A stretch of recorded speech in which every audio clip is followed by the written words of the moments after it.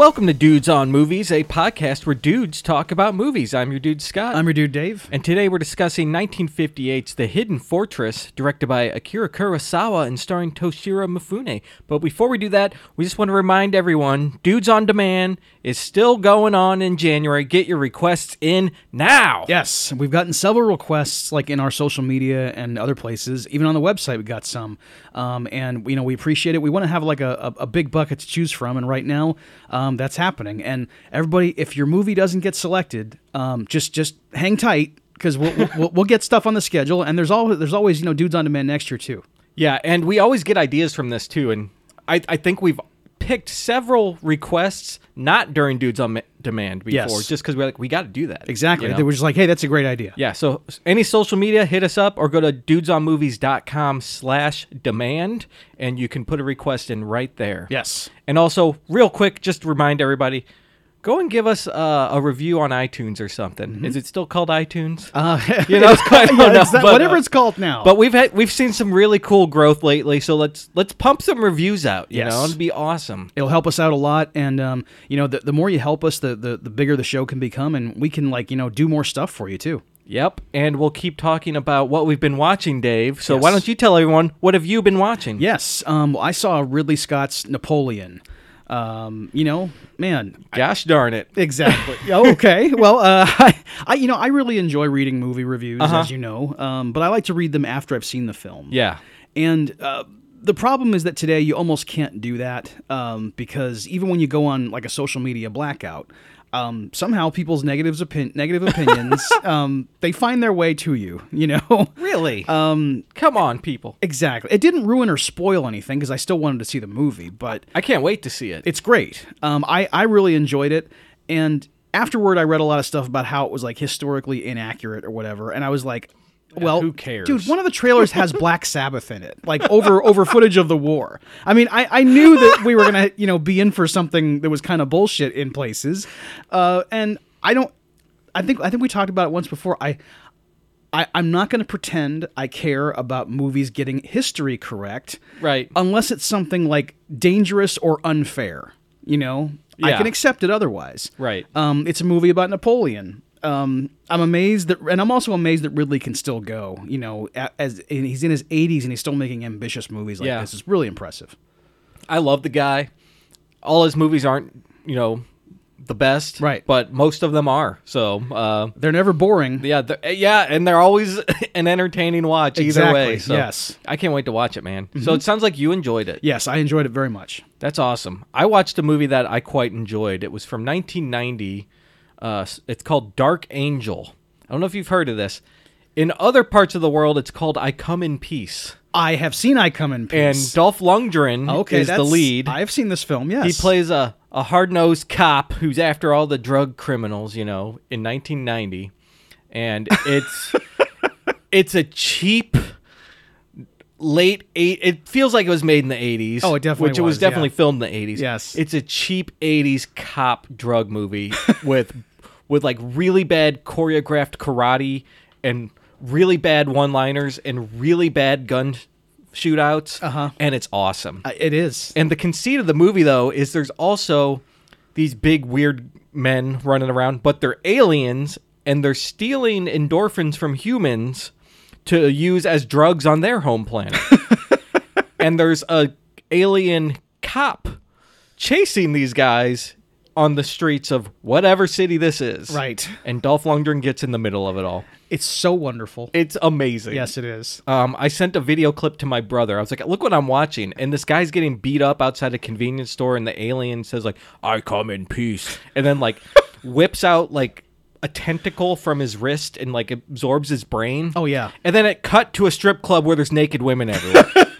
And I was like, I didn't even know that was coming. And I sent that clip to my brother. Like, this is what I'm watching, dude. Marvelous. Yes. Just the best. It was wonderful. Yeah. But now let's change the pace, Dave, and talk about The Hidden Fortress. Why don't you give everyone a synopsis? Yes. So this is one of Kurosawa's famed period dramas that document the Edo period of Japanese history. And it's one of 5 films of this kind in which he collaborated with Toshiro Mifune. This one is an adventure story in which two peasant men find themselves collateral damage in a war between rival clans. And however, what it's probably most famous for today is its influence on Star Wars. And even if you didn't know that going in, it becomes kind of impossible to disregard as you get through it. And I promise we will do right by our review. We will give this movie the analysis it deserves. But I'm sure there will be times throughout the discussion where we'll find the temptation to bring up the parallels simply overwhelming. So let's go. Yeah, because there's several parallels that are just obvious. Absolutely. And there's apparently one big one that George Lucas was influenced by, which is having the two lowly characters be the brunt of the thrust of the story. Yes. Even though they're not the actual story. Right. But there's a lot of other things we'll mention that triggered my memory, Right. So, so we follow Tahei and Madoshichi, these two peasants who are living in Japan, and they're on a barren battleground, and they're arguing with each other, right? Yes. They're starving to death. They're just out there walking around, have no direction in life, I guess.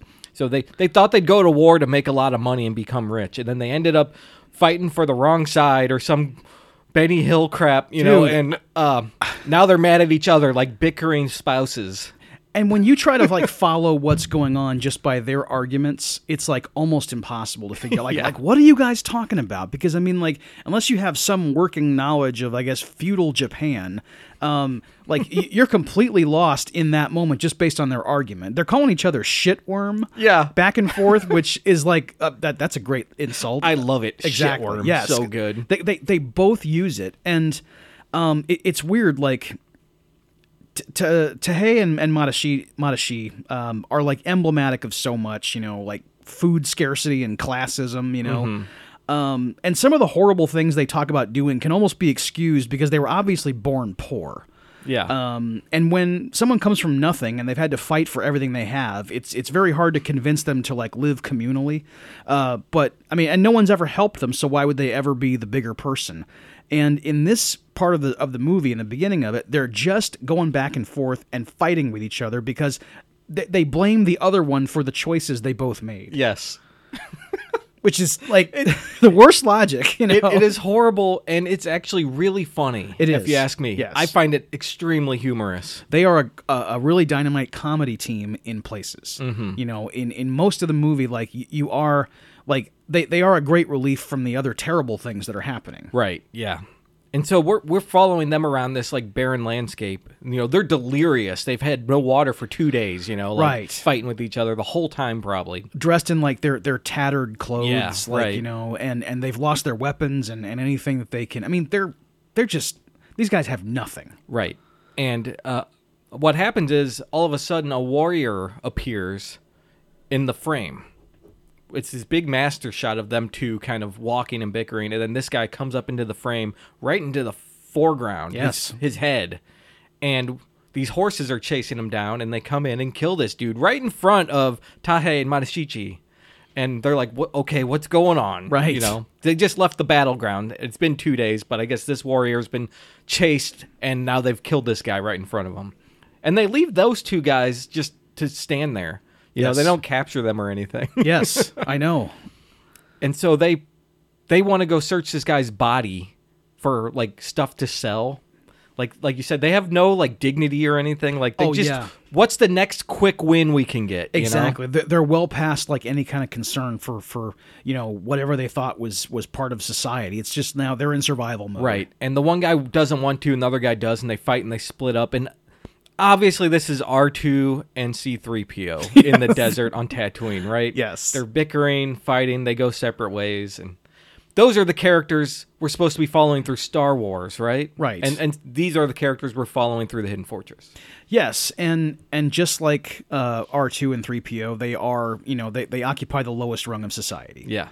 And they're droids, they're not welcome here. There's that, yeah. Exactly. And they are, like you said, the most obvious parallel, and especially the way they're wandering the desert like this, or seemingly. Yeah, right. And all the back and forth and the arguing and the just trying to to get in something, to get in somewhere and have someone take care of them and, like bring them back to health is all they're after. Yep.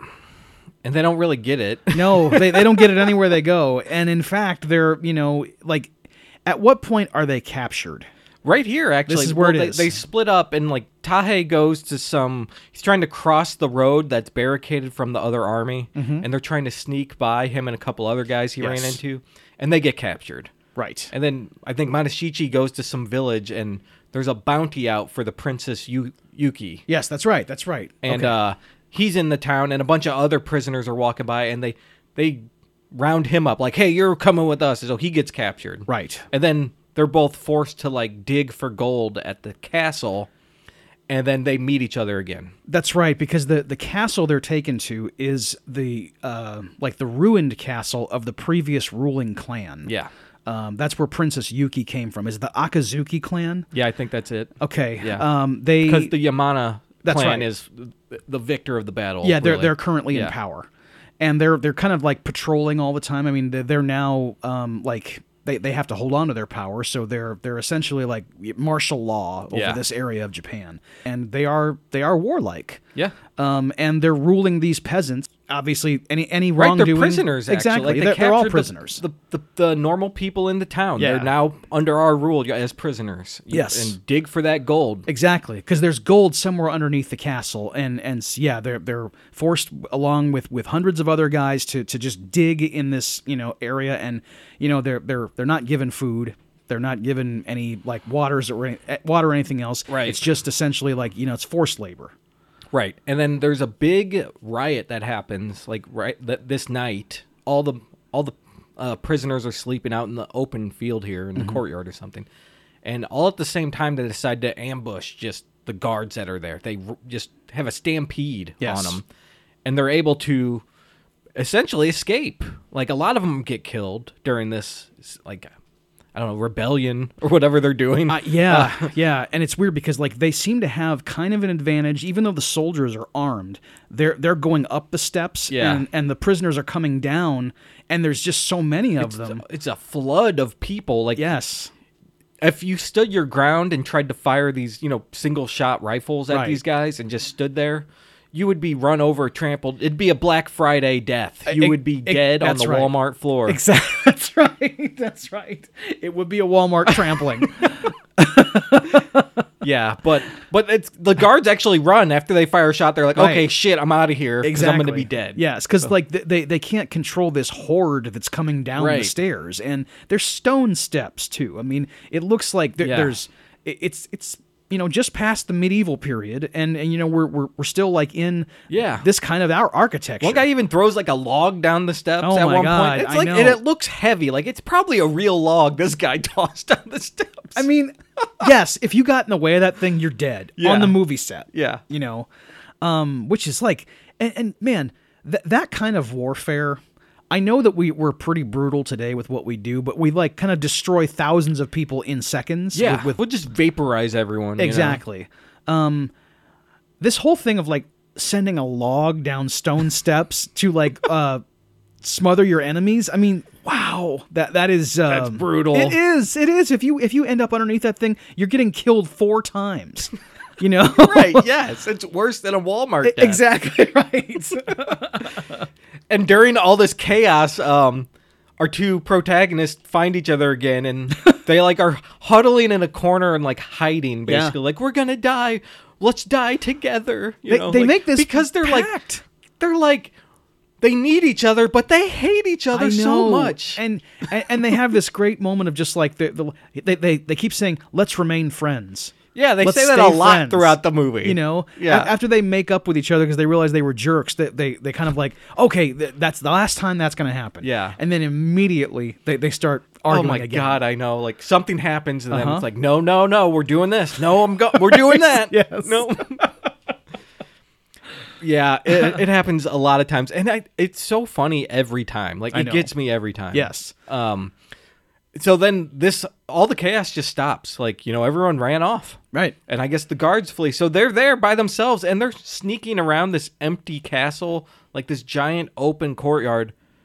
and they don't know where to go, and they're like fumbling around, and it's really funny. And they Right. finally like get through a wall or something, but like these guys don't know what they're doing at all. No. They're victims of circumstance. Absolutely. And then like we cut to them just like sprinting away from the castle, carrying stuff, and you hear someone saying, "Rice thieves, get Yeah. them." And like it's played for comedy, but I've thought about like, man, if I was just stealing rice to, ward off starvation in 1603, I mean, my life is desperate. Just trample me. I mean, exactly. good. Exactly. I'm done. Yeah. I can't do this anymore. Right. So they run off, they set up a camp, and the great thing about the movie is like we don't even know what's really going on anymore. We're just kind of following these dudes Yes. before any kind of story even happens. Right. It's pretty I think it's a great a setup, like a great plot framing for what ultimately happens. Yes. But so they have a camp and they find the firewood's not burning and they're mad and they're bickering about it. You found this wood, it's your fault, like that kind of crap. Right. And they throw the wood and it breaks and they hear like a big metal clang and they go and look and it's the gold from the castle has been hidden inside of all these tree branches. So then they get all excited, gold is like the one thing in the world that could change their life, Yeah. So now they have a scheme to go find the rest of the gold. Right, because they just find the one gold bar in the one branch, and then they're like, well, where'd you gather the wood, And then Yeah. they go over and they go, oh my god, and they go back and look for it, and the other branches it's not an immediate, Right. like we got all the gold. It's all here. Right. Because they're around like a little river. Like Yes. there's a small river where the tree branches have probably been flowing down and Yes. stuff. So they're tracking up that way. And they get up a little ways up, and they see this guy kind of stand up on the top of the mountain and look at them. And they're like, oh shit. And it's Toshiro Mifune, everybody. Right. We don't know who he is in the movie yet or anything like that. It's just a guy. Right. And our two heroes here, quote unquote heroes, are like, oh no, it's a bandit. Let's go back. And they kind of try to play it cool Yes. and walk away. Yes. And Toshiro Mifune is just following them casually. But like he's so big and commanding, like his footsteps are like giant, like just stomps. I know. But he's not stomping. He is one of the world's most talented actors, obviously. But just as important is that he's also one of the most physically magnetic presences in Yeah. all of cinema. You put the camera on him, and no matter what else is happening in the frame, your eye is drawn to him. He's so good. He's so awesome. He's so commanding, like you said. And even when he's not on screen, like he's just mentioned, like we just saw him. So the specter of Toshiro Mifune Right. is there. We know he's around somewhere. Right. Yeah. And you can't. I mean, in his outfit in this movie, he's wearing like a Zardoz diaper. Dude, he's got this onesie on. It's something else. I mean, it's probably like traditional to the period. People wore that stuff. And Zardoz, dude. I know. And so they're back at the camp and they're like, okay, I think we lost him. Like, cause they couldn't see him earlier and it's later at night now and they're at the fire and they think they're good. We'll get the gold tomorrow. It'll be fine. And then Zardoz walks up and just sits at the fire, doesn't say a word, man. And Tahei and Madashichi are just both like scared of him. Yes. But they're like, hey, we got to take care of business. We've got gold here. We better say something. And they both try to like say something assertive to him. And you get this Toshiro Mifune look at each of them, and they each just cower when he turns his head to them. And It's so funny. I know, and I exactly, it's hilarious, and I don't blame them because I mean, like, I'd like to think that I would be a little braver than this, Right. But like, if he gave me that withering glance, I'd like, I would not be like cowering like they are, but I still would be pretty scared because obviously this guy has authority. Right, yeah, right. Yeah, I don't know what it is, but yeah, he's very confident. Yes. You can tell he's not a lowly peasant. Exactly, yes. There's something to this guy. yes, They think he's just like some bandit. Mm-hmm. And they're like, oh yeah, you can sit by the fire. Like they start just like kissing his ass kind of because they're Yes. afraid of him. right. And he starts questioning them like, hey, what are you guys doing here? And if you said you're going to go to like Hayakawa or whatever region they said. Hayakawa, yeah. And he's like, well, why are you going this way? And he's like, well, we got to cut through Yamana first, through the enemy territory, and then through to Kamikawa. And he's like, oh, okay. And he starts laughing at him like, that's a great idea to go into the enemy territory. Because they won't expect you to do that, right? Like, they'd be looking elsewhere. So that it's a plan that he likes, actually. Right. And he has them come with him. And he reveals that he knows about the gold immediately. And he's like, all right, we're going to split the gold. I know where it is. Yes. So he gets them to help him. And then they spend the next day trekking up a mountain. And he knows where he's going, right? The hidden fortress is up at the top of this mountain. And he forces the two guys to climb this, like, pebbly hill that they're just slipping down constantly. And you get, like, it's like a 2 or 3 minute sequence of them just struggling to get up the mountain, and they're like kicking each other like, hey, let go of my leg. Exactly. Just bickering constantly still. It's really quite a performance, I know, because they're it's a physical performance. Exactly, because they have to like really hike this slope that's just like a bunch of jagged loose rocks. And they also have to do all their dialogue, which is them fighting each other, and like, and not even just like you said, not even fighting, but like they're like slapping each other. You know? It's like, wow, grabbing rocks from out from each other's under their feet and stuff, and their ear flicks and everything else. I mean, like, it's just these guys are a couple of knuckleheads. Yeah, they'd be shooting spitballs at each other if they had them. That's right, exactly. So they get to the mountain and they see the hidden fortress, and then Mifune is down in. He's General Makabe, by the way. So I'll just call him Makabe from now on.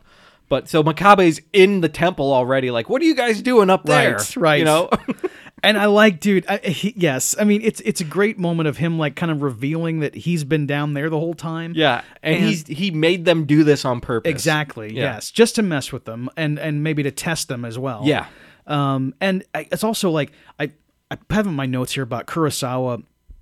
He made great use of this wide shot that has like a lone character in the distance. Mm-hmm. We see it twice in this film. Once when, like we're talking about here, when Makabe comes out of the fortress where we're looking down from the mountaintop. Yeah. And then later there's an inverse of this shot where we're looking up and we see Princess Yuki like walking up on the ridge. Yeah, that's in my notes too. Oh, it is? Yeah. Okay, cool. Yes.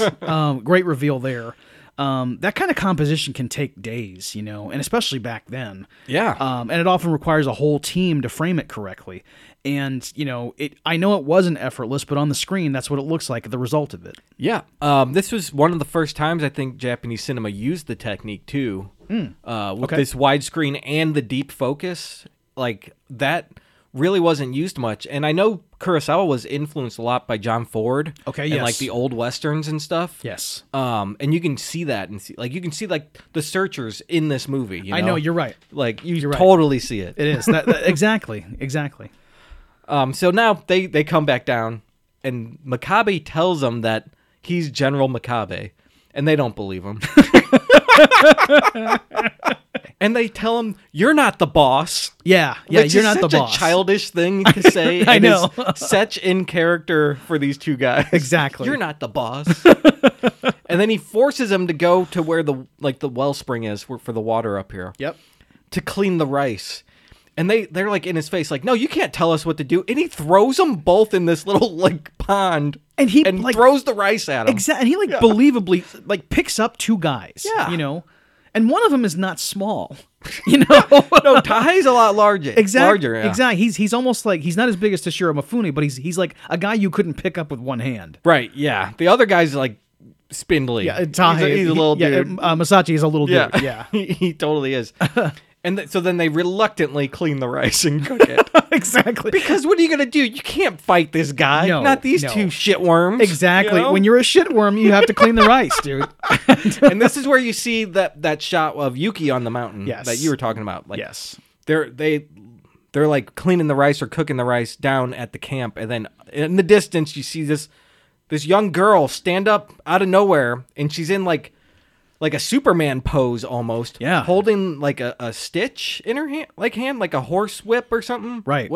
I don't know what you call it, but a riding crop. A riding crop. Yes. Yeah, that's exactly what it is. It is a riding crop. and she's holding it in her hand in the Superman pose, and they're all like, "Well, who's that? Oh my god!" And then she disappears. Right.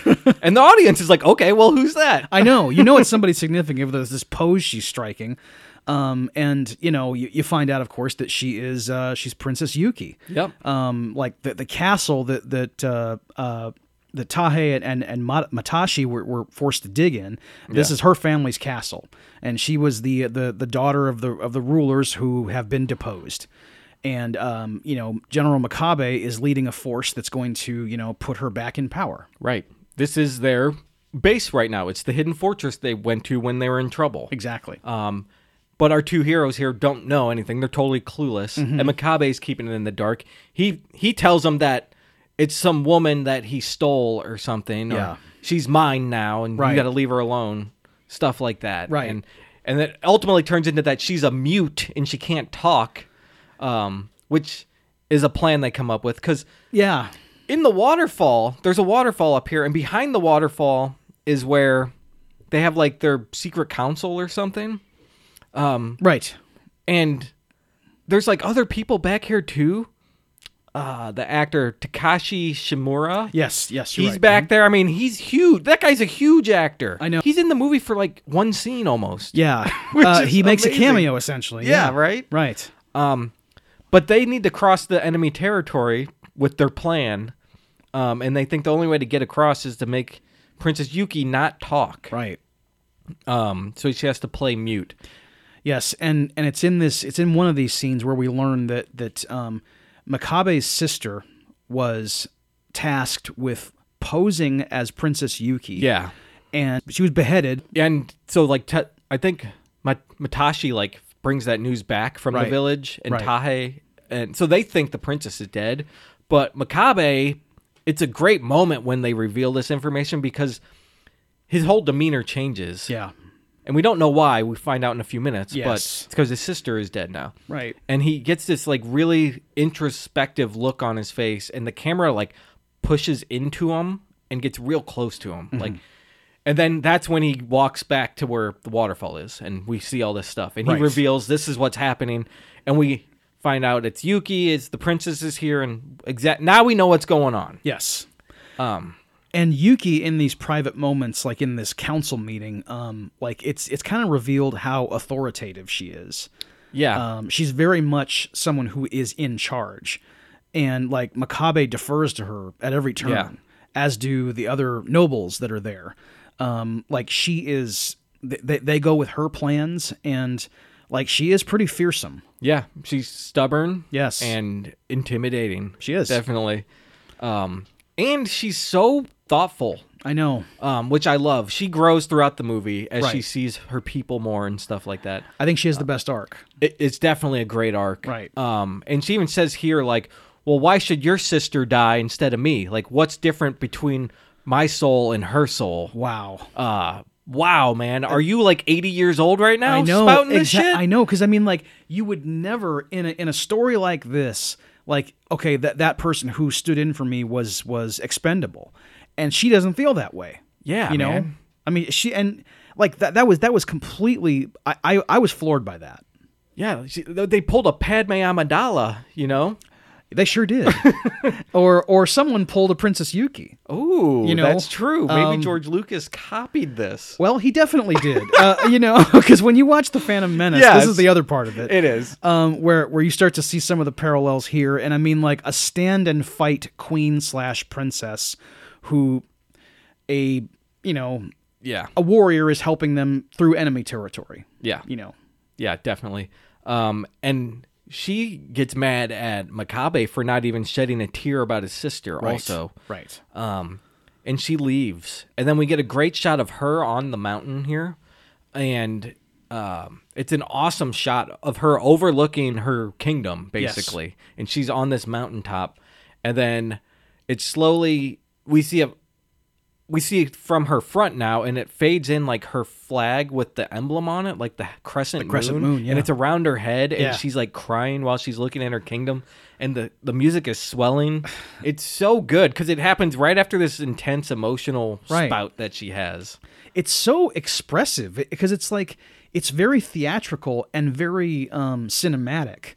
I mean, like, because the shadow of the flag on her face, where you can still see her whole face, and she's right in the middle of the frame, and then the flag surrounds her, but is also like, you still see the whole flag too. Right. Man, it's really well composed, and it's just, and her. I don't want it to be used all the time by other filmmakers, but I'm glad that it's like, it was here because this was like something brand new. And it felt right in this scene. Like, you could come off as sappy or something, not used appropriately. The actress is Misa Uhara. Yes. And she was an unknown, I think, at the time. Like, they just found her, like, after looking at, like, hundreds of actresses. Yes. Like, they, like, just found this girl and was like, that's her. Right. We have to have her. That's the princess, right. And she gives a phenomenal performance. And I looked her up, too, and she didn't do a lot after this even. Like, she just retired from acting right away. I mean, like, she gave this one great performance, and that was that. Yeah, she was just done. Yep. Good. I'm going to move on with my life. Sure. Yep. Okay. Fine. You missed out on all that money. Oh, exactly. Tahe and Matashi are going to be pissed off at you. That's right. Because those guys probably all their priorities in order. And like the whole time they're also talking about turning her in and stuff. Like once they know she's the princess, and even before they know her, they're like, maybe we can find the princess and turn her in and get money. Well, I'm glad you brought this up. Yes, exactly. Because like this is when like I mean, we talked about how they're in general a pretty good comedic pairing. Yeah, and they are. They always are. Yeah, they're kind of like, I don't call them the heart of the movie because that's actually the princess. But right. Like as the movie goes on, they become less and less sympathetic. In my eyes anyway. And what you said right there about like turning her in, there's a part where I'm pretty sure they plot to sexually assault her while she's sleeping. Yes. I lost a lot of respect for them at that moment. And I already had started to. Right. And it's fine. You don't have to like them. No. You can just like laugh at their antics up until that point. Yeah.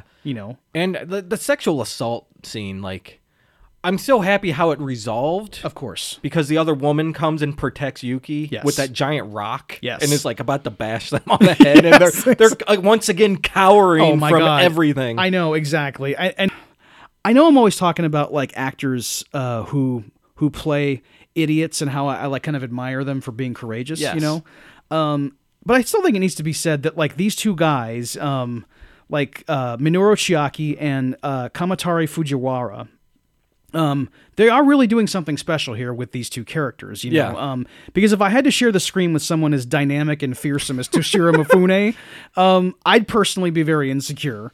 Yeah. They're not, though. They don't care. They whimper, they slap fight, they do everything they can to be cowardly and dishonorable. And like they really pull it off. Yeah, they have to look this pathetic. Exactly. And they pull it off. They do. The violation of the princess notwithstanding, obviously, but the whole thing is that they show that to show you how disgusting they are and like how desperate they are. Exactly. Too. Yes. Because they never get close to actually doing it, and I think that the princess probably would have kicked them down the mountain if they tried to. As soon as she got touched, they'd be dead. Exactly. Because there's a scene earlier when I think they're going to try to do the same thing to her earlier, but they don't spell it out like they do later. Yes. They're just following her. Right. So you don't know for sure what's going to happen. But it's when they think she's a mute, or when they first encounter her, kind of. Yes, yeah, like exactly. And she's just kind of walking away casually and like flicking baby trees in their faces and stuff. She's thwarting every move they make by just like flicking them in the eyeball with a stick. And like, dude, once again, it's great physical comedy from these guys. And she's so good too. She's so magnetic on the screen, like Mifune. She is. And she just like turns around and looks at him and stands her ground, and they both like. They stop. Like, oh no. And then she like waves a tree at them. It's so good. It's great. But these shit worms are trying to assault people. Exactly. And like, geez. And the whole thing of like trying to sell out Makabe and the princess, even though they've already gotten away from the situation, still alive, it comes later. Yeah. Like they're kind of escaping with their whatever they had intact. Yeah. But they still actually try and, like, it's like, guys. So dumb. I mean, come on. Come on, people. Yes. So now they have to make their journey, right? Right. So Princess Yuki agrees to be a mute, which is actually that's another good scene because Makabe says she's not going to go for it. Yeah. So he starts to do reverse psychology on it. And she immediately is like, I don't like your attempt to do reverse psychology on me, but I will do the plan. So if you need me to say anything now, I'm not saying anything.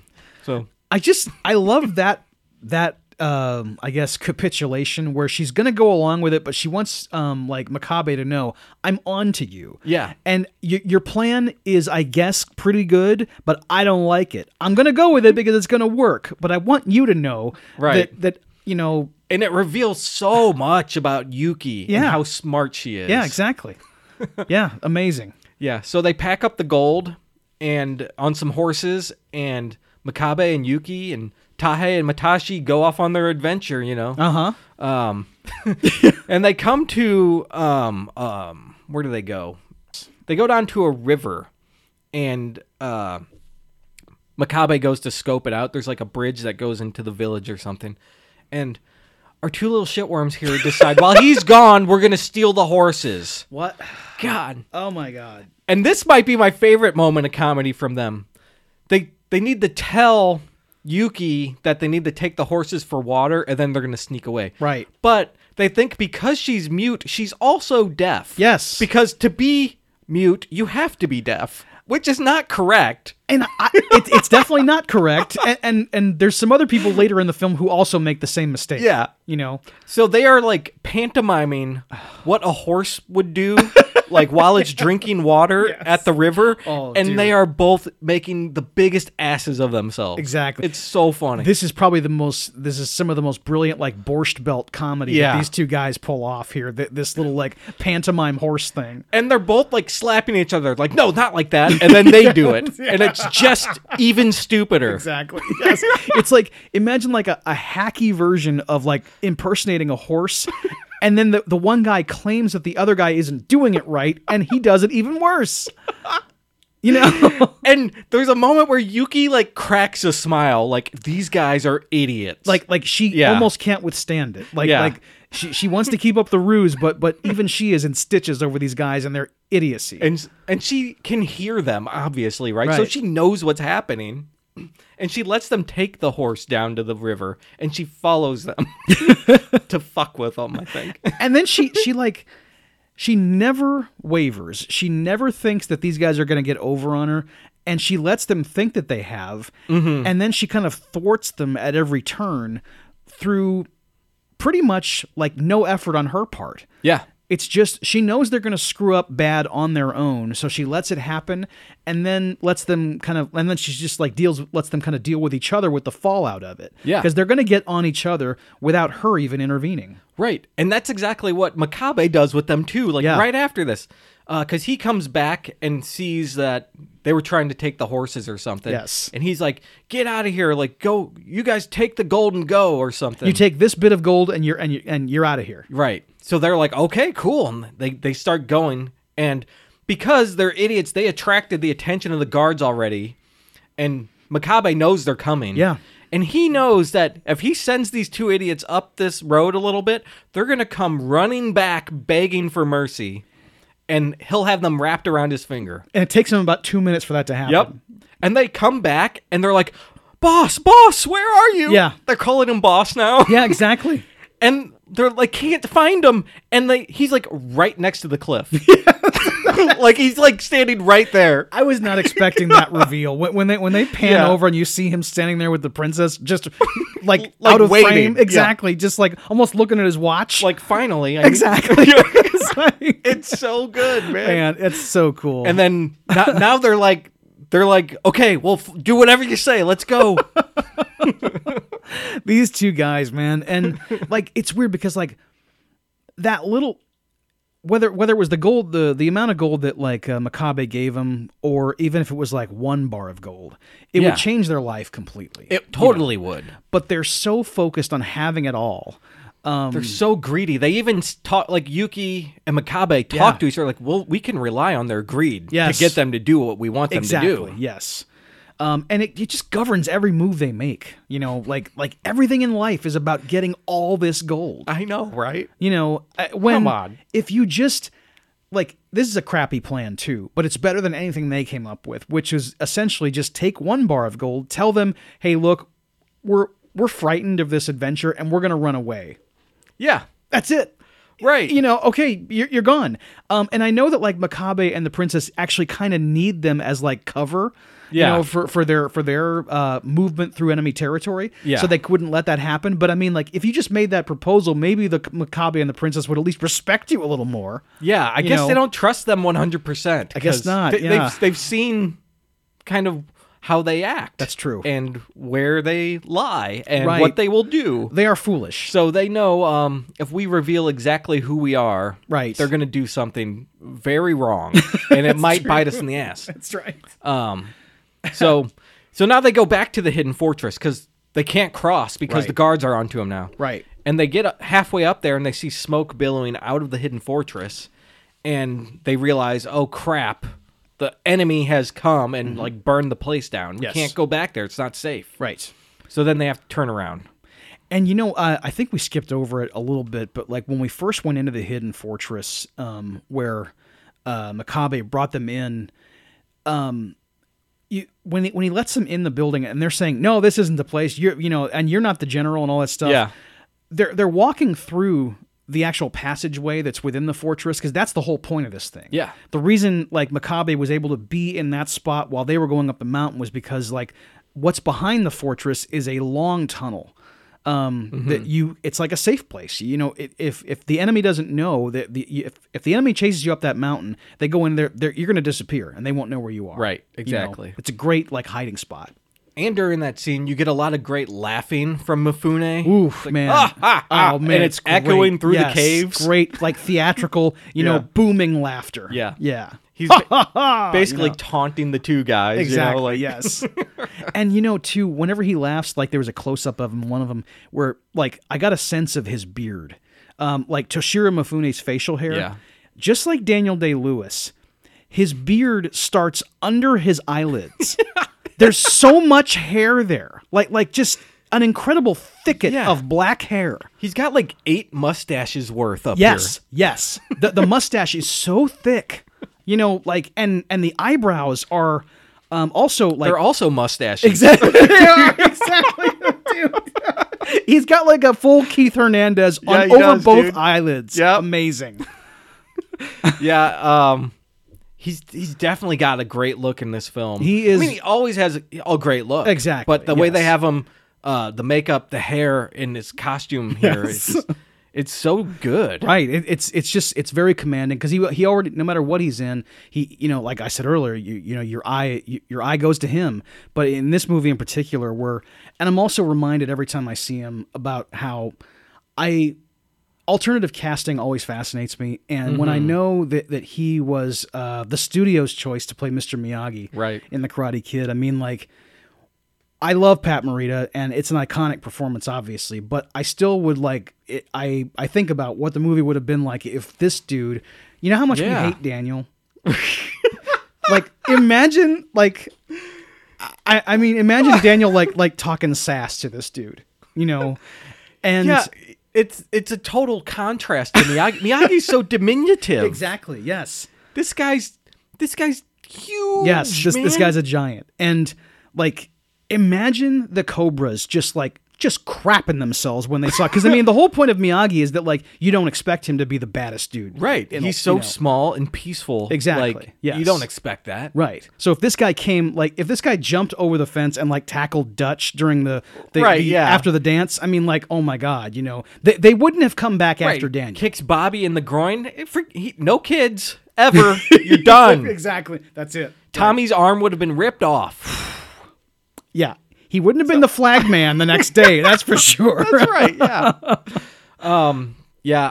I'm actually glad they didn't cast him. Right. Because now when you think about it now, it doesn't suit the character that we've gotten from that movie. Exactly. It might have been a different character that worked. Yeah. But yeah, looking back, just piecing him in, it wouldn't have worked. Exactly. They wanted him because he was a name, essentially. Yeah, it was and a it name. it was like not what they had in mind. Well, so heck, yeah. everyone would want Mifune in their film. I mean, man. he's like, I mean, when I said he was like one of the most magnetic presences in cinema, I mean, that wasn't, he is. Even at the time this movie was made in the late 50s, he was already that. Exactly. He was a huge He had movie already star. made his mark. Yes.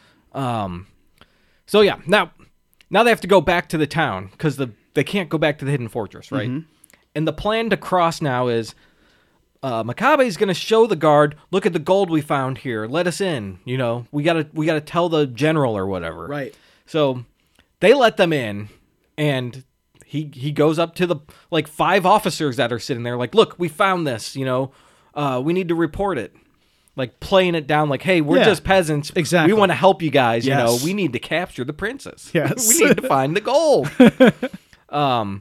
So he gives it to them, and they're like, okay, good. And then to get out of the situation they're in and all the questions and stuff, he starts getting irate, like, hey, I want a reward for this. Hey, you can't just take it. I need a reward. You know, acting like Tahe and Matashi. Right, right. Excuse me. And the guards are like, get the fuck out of here, man. Shut up. And they force him to leave. It's kind of amazing though their reaction, because they regard this guy, this guy who obviously is like someone big, you know, and they think that because of the way he's carrying on that he's like these other idiots, and their reaction to him is that it's just some 2 idiots. It's just a bunch of idiots. It's just a greedy peasant. Exactly. We can completely disregard him. No problem. You know. Yep. And the plan works. Exactly. Then they force him to leave. Yeah. And then the 5 guys are all standing there laughing. Ha ha, Right. man, what an idiot. Yeah. And they all sit down synchronized at the same time, Yes. which is really great. Yes. Pretty cool. And then another guard comes in to report what's happening at the hidden fortress and reveals hey, there's these guys and this girl and some horses, and keep your eyes out for them. And then they realize, oh crap, that was them. And they're already gone. The people who we just let in. Yeah, right. Yeah. Yep. And then this is where we they're in this town. Yes. And they end up it's a pretty good plan on part of Makabe, because Tahe and Matashi, they're like, where are we going to put all this gold? Because they're carrying the gold on their backs. It looks like just a bunch of kindling. Right. They've got some horses, but they're also carrying a lot of it. And so he just says, well, just put it down right here. Just hide it in plain sight, essentially. Yeah. Because no one's going to mess with it if they think it's just firewood. He says, hide a stone among stones, a man among men. There it is. Exactly. Very good. Yep. And they end up going to this place. I don't know if it's a brothel, because I only see one, sex worker there. Yeah. But it's a bunch of men, and I think at least more than one of them are pimps. They're there to buy women, but there's only one that's for sale in the moment, and the princess goes in there first. And after everything is settled, she essentially gets Makabe to liberate this woman. Yes. Yeah. And the one pimp starts saying really sexist things about her, and it's really ugly, and it's also, I know that it's put there to show you the obviously the ugliness of poverty and what it can lead to. Right, and the princess is witnessing it firsthand now. Yes, she hasn't before been stuck in a castle, And she keeps up the facade of being like a deaf mute. She's just standing there observing everything, and when the one pimp who was trying to sell the one lady looks at her and is like, oh no, her, let's try to sell her. Yeah, and instead of running in terror, she just stands there and stares at them the way she stared at Tahe and Matashi. Yeah. And I mean, she knows that she's got backup, but even if she didn't have Makabe back there, she would still be this way because she knows she's eventually going to get over on these guys. Right. Yeah, it's really quite a scene. And then I think Makabe comes in and says, "Hey, she's a mute," Right. And the guy's like, "Well, I don't want her now." Yeah. Which is, you want her to talk to you? Is that why you're buying her? Yeah, pretty much. I'm pretty sure. Exactly. Yes. But still, they get out of the jam. Exactly. And then another guy wants to buy his horse because it's a really fine horse. Right. And everyone has been saying it throughout the movie. And he's like, yeah, that should not be a pack horse. I will buy it 5 silver. Yes. And to keep up his facade, he sells his prized horse, Right. to this dude for because 5 silver. A peasant man would do that. Yes. I'll get another horse. Right. So yeah, they're in this city and things aren't going as smoothly as they should be. Sure. Right. Now they don't have the horse to carry the rest of this stuff. And then Yuki takes Makabe to the side and talks to him actually now, and it's like, you need to go and buy her. The credits have her as Farmer's daughter. Yes. So we can call her that. Yes. The actress's name is Toshiko Higuchi. Mm-hmm. Yeah, she's really good too. Right. So he forces her to buy the farmer's daughter, and he tells her, well, your kindness is going to be your downfall, you know?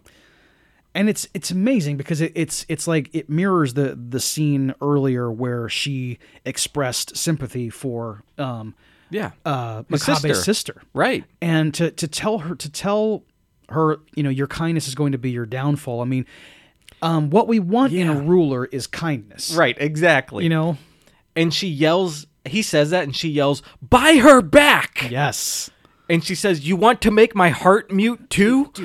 Dude! Exactly. What? Oh, man. You know, okay. Her name is Yuki Shakespeare. Exactly, dude. Exactly. Dude, she is a poet. Right. She is great, man. And, I mean, can you imagine...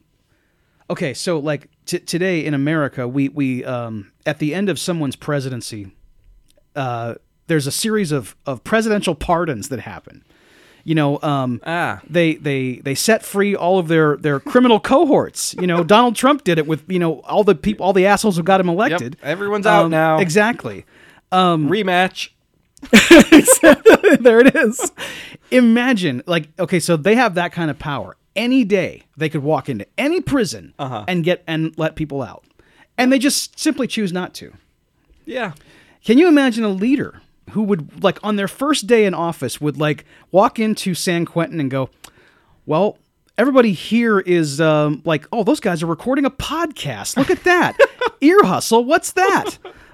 Really? They and everybody is, like, you know, becoming productive members of society, even though they're got a life sentence. Well, why do we have them in here? Let's figure out some work release program and let them out. She took one look at this woman's plight and said, I'm taking her.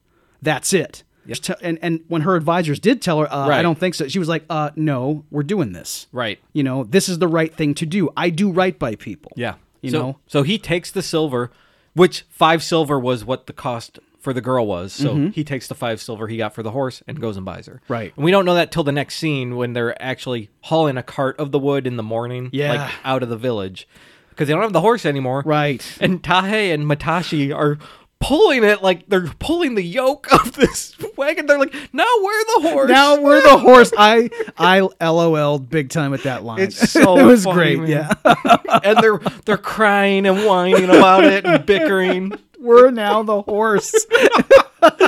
Which is so perfect for them. Because that's how they view themselves. Of course, and that's how they act. So how perfect is it that they're like, well, now we're just an animal. Exactly. We are literally a pack animal. That's how bad we are. Exactly. Society thinks that this is all we can do. And you know, I love it. Because the camera's like up close in their faces, and they're so expressive. It's wonderful, man. Right. But the farmer's daughter is with them now, and she's pushing the cart too, and she's ever grateful to Yuki for this. Right. And throughout the rest of the movie, she is so protective of her and doesn't leave her side. I guess she does sometimes, but like she will die for her. And this is another parallel, like to the Star Wars thing, because, like, you know, the life debt. Yeah, you know, it's one of these things. She's a Jar Jar Binks, I guess. Yes, and a Chewbacca. You know, Chewie owes his life to Han. Yes, yes. Oh, that's right. I forgot about that shit. And like, and this is like what the if real you thing. owed your life to your best friend? That would suck. Well, wouldn't it? Okay, that's the whole point of it, though. Is that like this? I used to think when of like the stuff in Star Wars that like. That's not real. No one would ever make such a deal. Like, oh, you saved my life. Now I have to follow you around and do whatever you say for the rest of my life because that's your payment. Like, I thought that's kind of bullshit.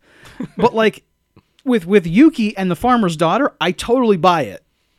Like, yeah, but Yuki isn't forcing her to do it either. I guess Han isn't forcing Chewie to be there. No, he never does that. It's voluntary. He does boss him around a bit. Yeah. But Qui-Gon definitely pushes Jar Jar around. Yes, he's like, I'm going to abuse this Gungan as hard as I can. Have you seen the Alien 3 poster with Jar Jar on it? Yes, I have. It's really good. Yes. So now some horses come by because now they know these people have gotten through. So Right. the horses come down the road, and our two shitworms get scared because there's horses coming. And Makabe is trying to drill it in their head. Just act normal. Right. You idiot. Right. And the horses come by and stop and say, hey, we're looking for these people on horses. If you see them, report them. And they ride off. And then everyone like sighs of relief, right? And then the horses come back and they're like, wait a minute. Finally, some smart guards here. I know. Yeah. I mean, like, I was really taken aback because it was like they rode off, and I was like, and they immediately turned around like, well, hang on a second. I mean, like, Yeah. it's the exact same description, except they're not on horses. And they don't even confront them. They kind of step down. They're like, hey, they start asking questions. And immediately, there's 3 of them. Right. Makabe pulls out his sword and kills one of them right away. Doesn't even say a word. And then starts fighting the other 2. And they get on the horseback and ride off. And Makabe jumps on the horse and chases them. This is quite a sequence here because, like, I looked really closely, and I'm pretty sure it's Toshiro Mifune on this horse the entire time. It's him. It is. Okay. So all this is impressive It's stunt him, work. no hands, with a sword. Wow. Going, 30 miles an hour? Yes, it's fast stuff. Yeah. And I mean, and the other actors too, of course, on their horses. I mean, like they're taking Toshiro's attack, and Yeah. they're staying on their horses until they're not. And I mean, like, wow. I mean, I can't believe like anybody. I mean, I know that now Tom Cruise does all his own stunts, Right, yeah. But it's he does it to be impressive. Yeah. Like Toshiro Mifune was just doing it because like he's an actor, you know. Yeah. Yeah. And like. Well, and they wanted the shot of him because the shot was super technically challenging too, Yes. apparently, because it's a big pan from left to right, and they're going full speed. They had to like also like dolly it in and out to make it like stay in focus and in center and stuff. Like, and what conveyance were they even using for this camera? I mean, it Yeah. couldn't have been someone pulling it because these horses are flying. I think it was a guy. Wow. Yeah. Wow. Amazing. Yeah. So I mean, they wanted that close shot of his face as he crossed and panned across the camera. Like, Yeah. that's him, dude. Wow. And I love it. He takes down both guys on horseback. Right. And then it might be my favorite moment in the movie when he comes to this encampment Yes. and he sees this other general, Tadakoro? Tadakoro, yeah. Yeah. And they know each other because, you know, they're famous generals. Right. And they're from the other armies, so they Nice. know each Uh-huh. other. Yep. So Tadakoro tells his men, like, hey, this is General Makabe, like, don't even try to fight him. You're no match. You're no match for him. And like like 60 armed guys just start backing away from Yeah. Toshiro Mifune. Dude. Rightly so. Yeah. And then Makabe challenges him to a spear fight. Right. And he accepts it. Tadakoro accepts it and says, you know, you can choose any spear you want. It's not as good as this, but they're good, you know, because he's got his prized spear with him. Yes. Yes. And Mifune gets off the horse and starts just like stomping around. And he tries 3 different spears. He's like bending them and like spinning them like, oh, this one sucks. And he throws it back. And like, finally gets a spear that's acceptable. And then they square off in the middle. They're surrounded by like 60 armed guards. Right. And there's like these cloth banners and stuff everywhere. Yeah. The like tents. Right. Like, the Yamanas. Like, Yeah. right. like their symbol on them. Uh-huh. And they square off. They don't really do anything for like several minutes. I know. It's just them kind of like circling real slow and like being very calculated. And every time they do like a slight little feint with the spear, all the guards like step back. Yes. Every guard. And you hear their armor like clatter. Right. It's something else. I love it. Great sound design, I know, because Yeah. it picks up all of those, like that clatter and the metal on metal and and also like the rip of all those banners as they start spearing through them. Yeah. It's really, because I mean, like that's kind of the next part of the fight is after the warm up of where they're just circling around. They start to like go at each other, but they're behind these banners, and so they have to like kind of slice through them. Yeah, they cut through them and come at each other. Right. And then it ends, I guess the third act of the battle is them like really close together, like spinning the spears around Right, and like right. swinging at each other and poking and dodging. And it's really good. It's cool. It's good choreography. It's not like watching Phantom Menace, you know. You're not fighting Darth Maul here. Well, exactly. But yes, it's yes. 1958, and this is impressive. Even today, this fight is impressive. I know, it's very good. And I like the way Makabe wins in the end by like just he destroys Tadakoro's spear. Yeah. You know, because like Tadakoro does this thrust, he misses, and like Makabe just sort of kicks it in half. You know? He does like a Makiri counter or something Yeah, on him. exactly right. He like steps on it and it snaps. Yeah. And then he admits defeat. He throws his other half down and kneels basically and says, I admit defeat. You win. And he does this like kind of in the presence of his men. Yeah. You know, He's being honorable about his defeat. Exactly. And Makabe spares his life, which apparently is not what you're supposed to do. That's Yes. not the code of conduct in these situations. The rules of engagement suggest that you are supposed to finish the job. Yes. And Tadakoro holds this against him, and like Makabe knows it, and he kind of taunts him as he not exactly taunting him, but he like smiling as he says, leaves. "We will meet again." Yes. Yeah, and he leaves. He rides away on the horse. Right. And goes back to the group. And Tadakoro is just left there. Right. And he feels. We find out later, like he was ashamed. All his men saw him defeated, Right. and he wasn't killed like he should have been, Because he had to live with which it. is a worse fate than Exactly. death. I mean, he's now like in front of all, like if it happened in front of his men and he was killed, then he could die with honor. Yeah. But if he has to just sit there and like kind of live through the indignity of losing this duel, then that's too much for him. Right. Yeah. So now they've escaped once again, and there's like a rainstorm, and they're huddled up against like a mountainside, and this is where we've talked about the sexual assault was going to happen. Yes. The two guys want to take some gold and leave, and Mifune says, "Take it. I'm going to get a bucket for the rest of the gold." So he leaves, and it's just the three of them up there now. These two Right. shitworms and Yuki, who's sleeping. And is the farmer's daughter there? She is out getting like rice or something that's right, she's in the gathering food. village. Yes. So she's down there too. Yes. Until they come up with their plan, they draw straws to see who has to leave for a few minutes. And fortunately, at this moment, the farmer's daughter shows back up. Right. And fucking stops them. She like slaps them, grabs a big rock, and is gonna smash their heads with it. Yes. And she stops the situation. And you want Thankful. for all the world for her to like actually brain these man. dudes with this rock. Dude, 'cause I it's wanted like, them to get a drive. Exactly. That's what I wanted. Dude, yes. Yes.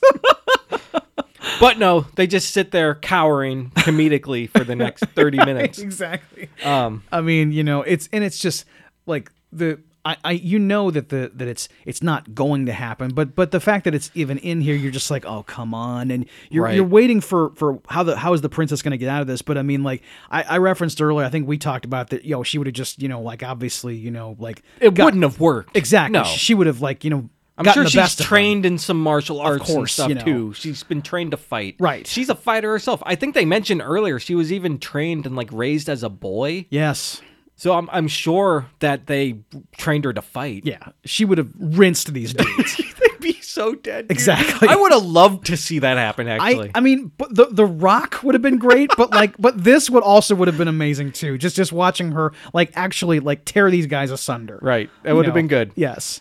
And while they're doing this, there's a bunch of noise happening, and there's a bunch of, you can hear people moving through the street. It's a big procession that all these people are going to a fire festival, and they're all carrying wood and going to this place where they're going to burn all this wood, make a huge bonfire, and like sing and dance and celebrate life and stuff like that. So they decide to go join the procession. The two guys, Yes. and Yuki goes with them. Right. I guess because she's fascinated with it. Right. We've already seen that she's been very interested in what's happening with the normal people. Yes. In her kingdom. Right. She wants to see real life. Yeah. So she goes with them, and they bring the cart of wood and everything, like Yep. with the gold. And so like they have to go with them up to the fire with the gold. And like it's a really well choreographed sequence with like all the people at the fire festival doing this like dance and Yeah. and they're singing this song, and I forget now. Does Makabe agree to put the wood in the fire? He makes them. He makes them do because it. Okay. they're looking suspicious That's again right, because they're a yes. bunch of idiots. Yes.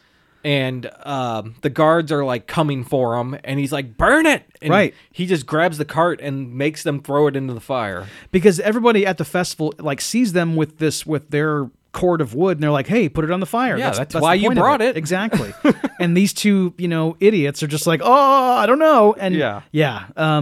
And I really love like this part with Yuki at the fire festival Yeah. too.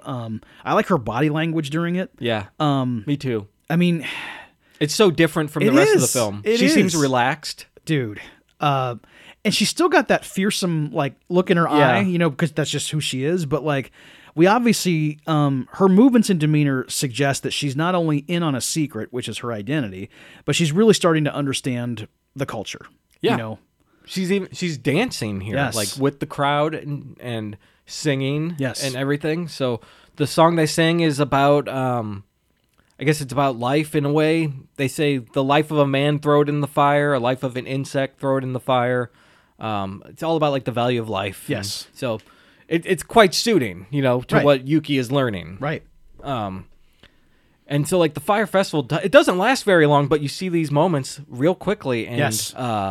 you do hear everyone singing this, and it fades to like the next morning. There's a lot of wipes and fades in this movie, which reminded me of Star Wars also. It's just exactly what George Lucas used. Yeah. Like the exact style. The cross wipe. Yeah. Yeah, it's look.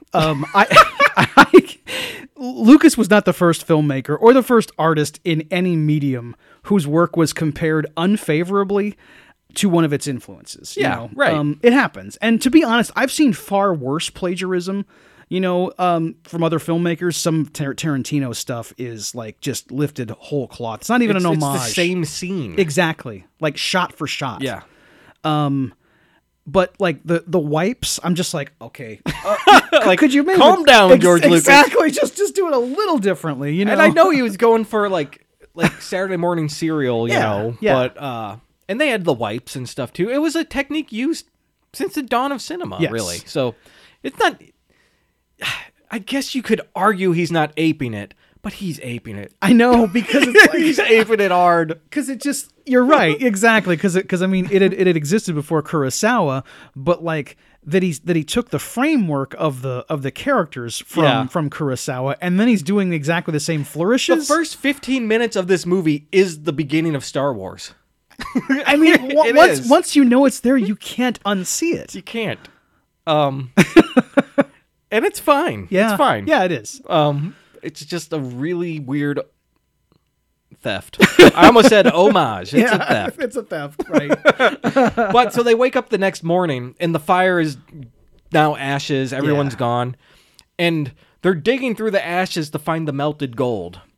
And it's not just Tahe or Matashi who's doing it. right. Like Makabe's like digging. Like they're all trying to get some of the gold out. Exactly. Because like a lot of the gold would have survived. And it was probably Makabe who was like, "You idiots! It melted. It's still there." Right. Exactly. It just it does. The fire's not going to destroy it. Yeah. Just go for it. So like they're getting this gold, and right away like the guards are on their trail again. Like they're coming through the woods. And they can hear them. They know they're coming. And Makabe's like, "Quit digging. Let's go." We've got enough. We've Right, retrieved we have enough. Of it. Yes. And they get what they can, and they all run through the woods and escape. And like these guards are real close. Like you can see them from where they're standing. yes. So they get a ways into the woods, and then these two little idiots say, "I'm going back. I'm going back." I couldn't believe it. I know, couldn't right? believe it. These two jackasses, like they go back for more gold, and they're doing this thing when they're in the fire pit, like digging. It looks like when your dog is like really onto something. Yeah, like, just right. like really Yeah. fast with Oh, their there's paws. something here. Exactly. Yeah. yes. Gosh. And so like two guards like come up to him. They're like, "What are you doing?" And they both kind of like stop and like act like, "Oh, nothing." Right. And they kind of just walk back into the woods real slow. And then all of a sudden they start running as fast as they can. And the guards obviously chase them Right. back to where the princess is. Thanks a lot, guys. Exactly. I know. I mean, and like the whole point, obviously, of not telling Tahei and Matashi that Yuki is the princess was so that they wouldn't give the game away. Right. But they still led these soldiers right to her. Right. Whether they know it's her or not. Yep. And they run back screaming boss again. Oh my God. God. Because exactly. they're helpless. They blew up Makabe's spot too. I know, right? And Makabe disarms both guards immediately. Because why would without even like killing them, or he just takes their swords out of their hands. Their stuff from them. It's Like, amazing. And he's like, all right, if you want to live, you have to carry this stuff. So he gets these guards to carry their fucking gold. Now the guards are the horses. It's amazing. Yep. Oh, man. So they walk a ways with the gold and stuff. They get away from that instance. But they come to a field, right? And they're all dead tired from hiking this mountain with gold on their backs. Mm-hmm. And they're camped out. And it's the middle of the night. And the guards are finally like getting close. And they get close again. And the guards who are imprisoned by Makabe hear them. And they like flee, like yelling for help. Right. And the guards in the woods don't know who it is. And they kill them. They shoot them. Both of these guards. So now they're in a sticky situation. They're trapped behind like this log that is like a fallen tree. Right. And they have nowhere to go. Tahei and Matashi decide to flee on their own because they're just scared little babies. And they run off. And when they're about to leave, Yuki says farewell. Yes. Yes. And they both look at each other like, did you say something? Yes, Like, exactly. They don't realize it's her. I know. But they think someone else, they think one of the others said it. Uh-huh. And that they haven't picked up yet, like what all this is, and why did they know about the gold? Why are they so unlike the two of us? Yeah. Like, why is she on to us at every turn if she can't hear what we're saying? You know, I mean, but I guess because they're this dense. Yeah. It's just, it's how it is. And now they run off. They're gone. Right. And the farmer's daughter now says, Makabe says, I'm going to run, make a distraction, and you guys run that way. And the farmer's daughter jumps up immediately like, no, I'm running. And she runs out into the field to get shot at so that they can flee. Yes. And Makabe's not happy about that. Neither is Yuki. And she runs out and she does get shot. And she falls down. And Makabe runs out and rescues her. Right. And brings her back, carrying her back to where he and Yuki are. And I love this part of it because it's like he's now learning from Yuki, what it's like. Right. Yeah, maybe it's not the most brilliant move tactically for their situation, but it's a human life. It's the kindness we've been talking about. Exactly.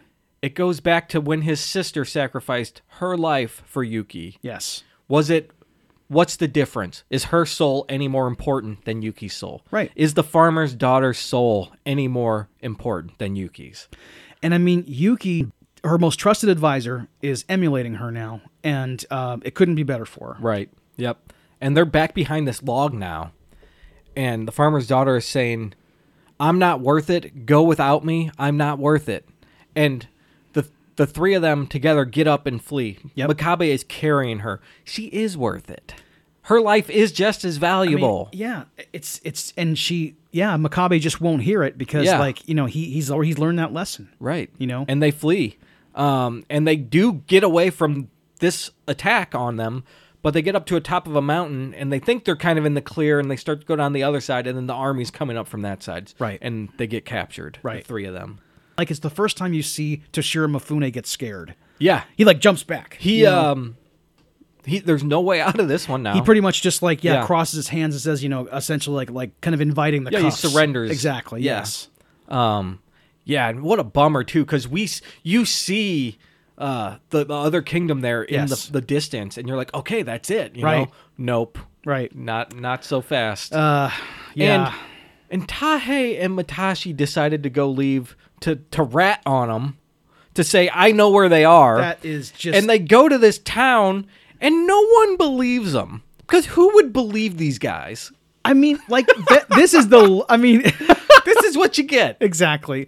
Like them trying to violate the princess earlier was pretty bad. I mean, that's about as low as you can get. But this, when they were actually going to like I said earlier, they're golden. They've escaped. Right. They're not in this dangerous adventure anymore, and that still wasn't good enough for them. They still want to get that gold, and they're willing to sell out all 3 of their friends. To get the reward. Yes. I think you get 10 gold pieces for it.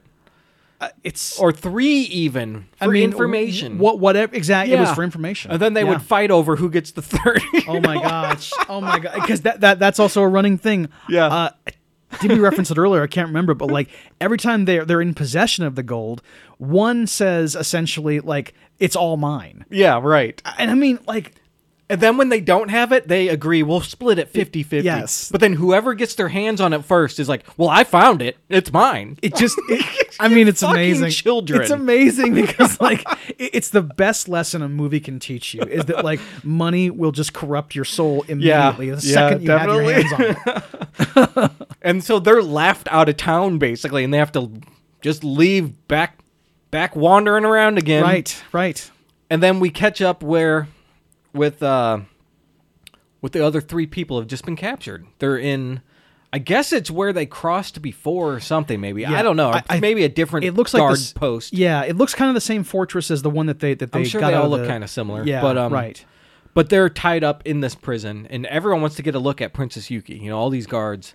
And then Tadokoro shows up, and it says, I'm here to identify them. Yes. And he walks in, and we get this awesome scene with the 4 of them.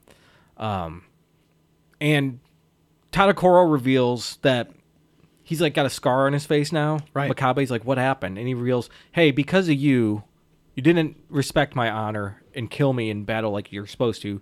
Now my master has beaten me because he's ashamed of me and all this stuff. Now I have to live with this scar on my face for the rest of my life to tell everyone how much of a failure I am. Yes.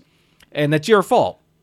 So he's not in a good mood Right. to see these guys. Right. Right off the bat. And then, so it's on the left. The way it's framed is wonderful because it's like kind of a shot of all 4 of them, right? And it's split evenly. Like everyone is like a quarter of a way through the frame, so they're all 4 like equally in a position. It's really interesting. Yes. And you've got like the farmer's daughter is all the way to the left, and then Yuki's in the middle or the middle left, and then Makabe's on the middle right, and then on the far right, but in the foreground is Todokoro. Yeah, you're right. That is a weirdly mathematical shot Yeah. because he does take up the same amount of space even though he's in the foreground. It's Wes Anderson like in a way. Yeah. And Tadokoro is facing the 3 of them, and the 3 of them are facing the camera. So it's really interesting. Right. So like those 3 are all on the same side looking at us, and Tadokoro's facing away from us. Yes. And because he's like the enemy. Right.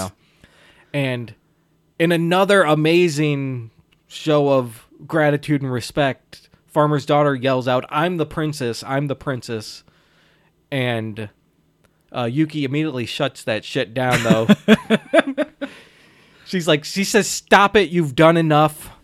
I want to die with dignity. Yes. I'm the princess. I appreciate your loyalty. I love it. I love that part where she like thanked her for like, trying to be noble like that and trying to, for her gallantry. But, listen, they've got me. You know, that's it. And she proceeds by saying, like, I would have never seen the world without this. Because I think Makabe apologizes, too, for failing. Yes. And she says, I would have never seen the world without this.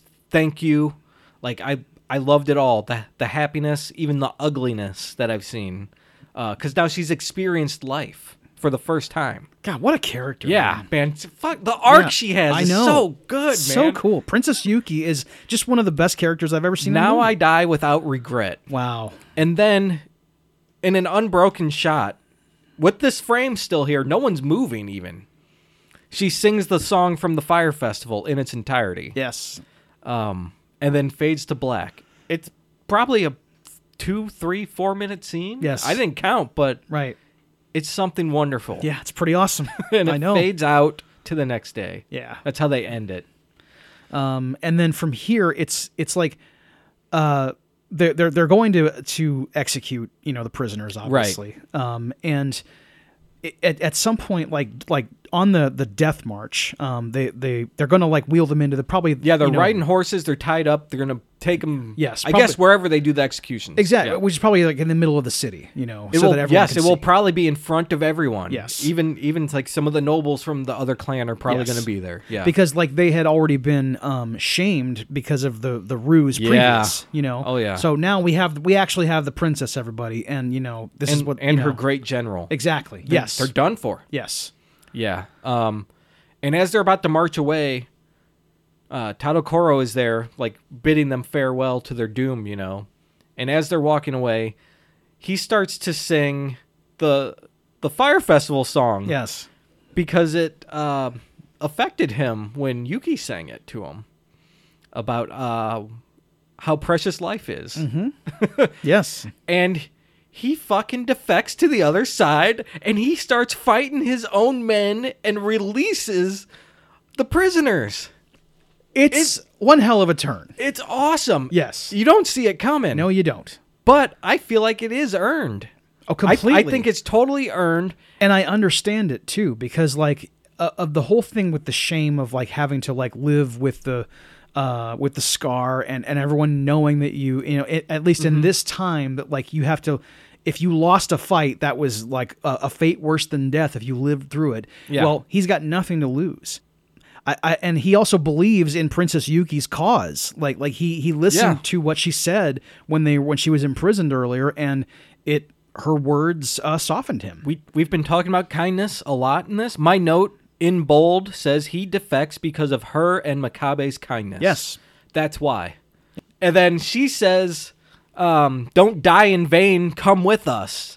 And so they ride off, they escape, and they're up on the mountain, they see where they need to go, right? And they're looking down into the valley, and they see the other horses that had the gold. They're all running free with the gold now down in the valley, and they're all laughing and stuff. And they're heading like right toward Hayakawa. Yeah, dude. So they're going to be all the gold, because what they want to use the gold for is to kind of rebuild their society.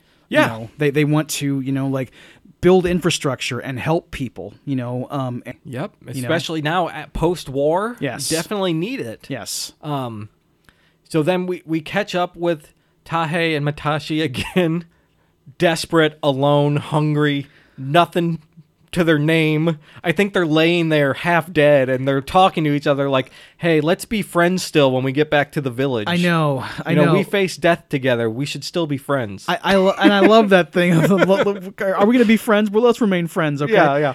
And then at one point, like Tahei has this great moment. It's probably my favorite moment of his in the movie, where he's sitting like crisscross applesauce. Yeah. And then he just like lets his torso like flop to the ground. It's weird. It's like you almost can't even do it. It's like I couldn't do it. But he's still got his legs crossed. Yes. Yeah. Yes. He's very bendy. I mean, good Lord. It's like Dulcim, this dude, Yes, dude. It's a nice move. Right. But it doesn't last. This whole friendship doesn't last very long, because the horses with the gold show up.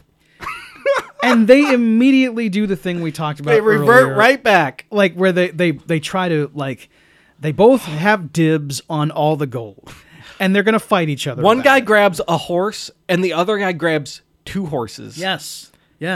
And they're like, well, we said 50-50. No, I found them. These are mine. Right. Yeah. Exactly. Yeah. It's all mine because I what the. And it's 30 seconds after they just had this moment together. Yeah. Yeah. No. They never learn. I think they'll still be friends, though. They probably will. Because oddly enough, like it does feel like they like need each other. They like thrive off each other. Yeah, of course. Because like I feel like they don't have other people to rely on. They probably don't have family. I mean, I don't think they mention it. And I don't think that they really have it in them to like kill each other either. No, like probably even not. if they're They'll threatening, just smack each other, Three Stooges style. Exactly. Yeah. Yes. They'll and in the end they'll make up because that's just how they Right. But then like eventually like they're fallen upon by soldiers. Some guards show up. Exactly. and they take the gold from them, and they're eventually brought before the princess. Her kingdom has been reestablished. Yeah. They get arrested and they're brought to like a court. Yes. And they're down on their knees. They're kneeling in front of, and it's Yuki all dressed up as a princess now. She's not just in her plain clothes. Yes. And Makabe's in his samurai armor and stuff, and looking fucking good. Yes, man. dude, I know. And they got that great crescent moon, like part of yeah, his that mask. samurai helmet Yeah, has that so crescent cool. on it. Yeah. Oh, really good. And Tadakoro's standing there too in some samurai gear. Like Right. he is now one of her great generals. Exactly. Yeah. And the two shitworms don't even recognize them Exactly. because they're dressed up and Yeah. and And all their samurai finery. and they're such idiots too. Like they don't even know. right.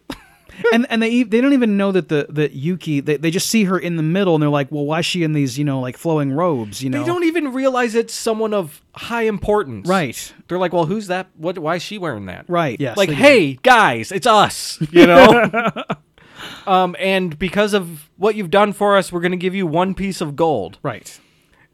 And she says to him, split it fairly. Which is like, and Why don't you just give him 2 halves? okay, well, that's that they could have done that. Yeah. But I think it's to teach them a lesson. Maybe it is. Because if she gives them 1 bar of gold, now this 1 bar of gold is going to change their life. Yeah. Like they now will have a place to stay. They'll have food to eat. And they can, like sustain themselves with this as long as they're smart about it. Yeah. But they have to share it. And let's see if they can actually share. Right. And amazingly, outside the city walls, like are walking down the stairs and their whole demeanor changes. yeah. They're even trying to like put the gold on each other. Tae tries to hand it to Matashi, and he's Yes. like, here, you keep it. And then Matashi's like, no, you keep it. Right. And then he kind of, Tae puts it back in his coat, but not like greedily. No. He just holds it. Yeah. And they both like kind of laugh and like grab, like hug on the shoulders and Yes. stuff, and they walk out of the frame. Because they know that their fortune has been made, they got everything they've wanted. It wasn't quite as extravagant as they had hoped. Yeah. But like they seem satisfied. They've actually learned a lesson. Yeah, I'm surprised that they actually changed their tune with the gold here. Like, and one of them wasn't trying to keep it. I was kind of shocked. I guess because their lives have been spared. They Yeah. made it through this conflict, and they see that the people who they were with were always on the side of right. Yeah. Like maybe it all just kind of crystallizes for them in that Yeah, moment, maybe they you know? realized like, oh, we were making a difference. Yes. We've been ripping on them hard this whole time. Yeah. But we've also been talking a lot about how every life is important. Even theirs is. Right. And they did serve a great purpose here, whether they realized it or not. Right. You know? That's true. Yeah. And maybe they do realize it once they get that gold in their hand. I don't know. I mean, like, well, that's and the princess does acknowledge, like the reason she's giving them this gold is because like she didn't want to see them go empty-handed because they did contribute to her being, like, Right. now on the throne again. Yeah. Like they were part of their cover story Yeah. and they served a purpose. Yeah. And so she's compensating them for it, which Yeah. is nice. And I think it's a great ending. Yes. You know, they walk out of the frame and then fades out. You know, that's the end of the movie. Yes. Pretty good. I would have liked to see what happened to the farmer's daughter, like if she was there, like in the princess's court or something. You know? I choose to believe that was what She's happened. probably there somewhere. Exactly. She's Yeah. now got a post on the council. you Yeah, know? yeah. Which is great because she's from the normal citizens. Exactly. You know? She could be a very trusted advisor because she knows how things work. Oh yeah, and you can trust her because she was going to risk her life for you. Exactly. Yes. You saw it. Yep. You lived it. Right.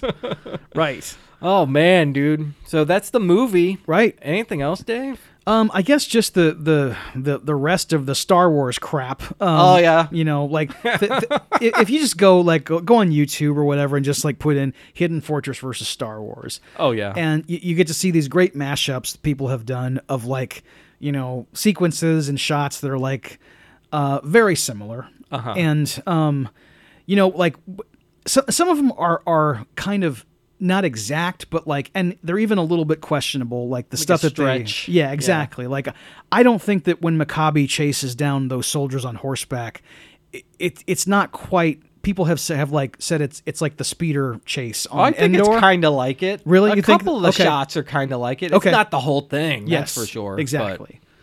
And the duel between Makabe and Tadakoro is like compared to Obi-Wan and Vader. Yeah, I know. can see that.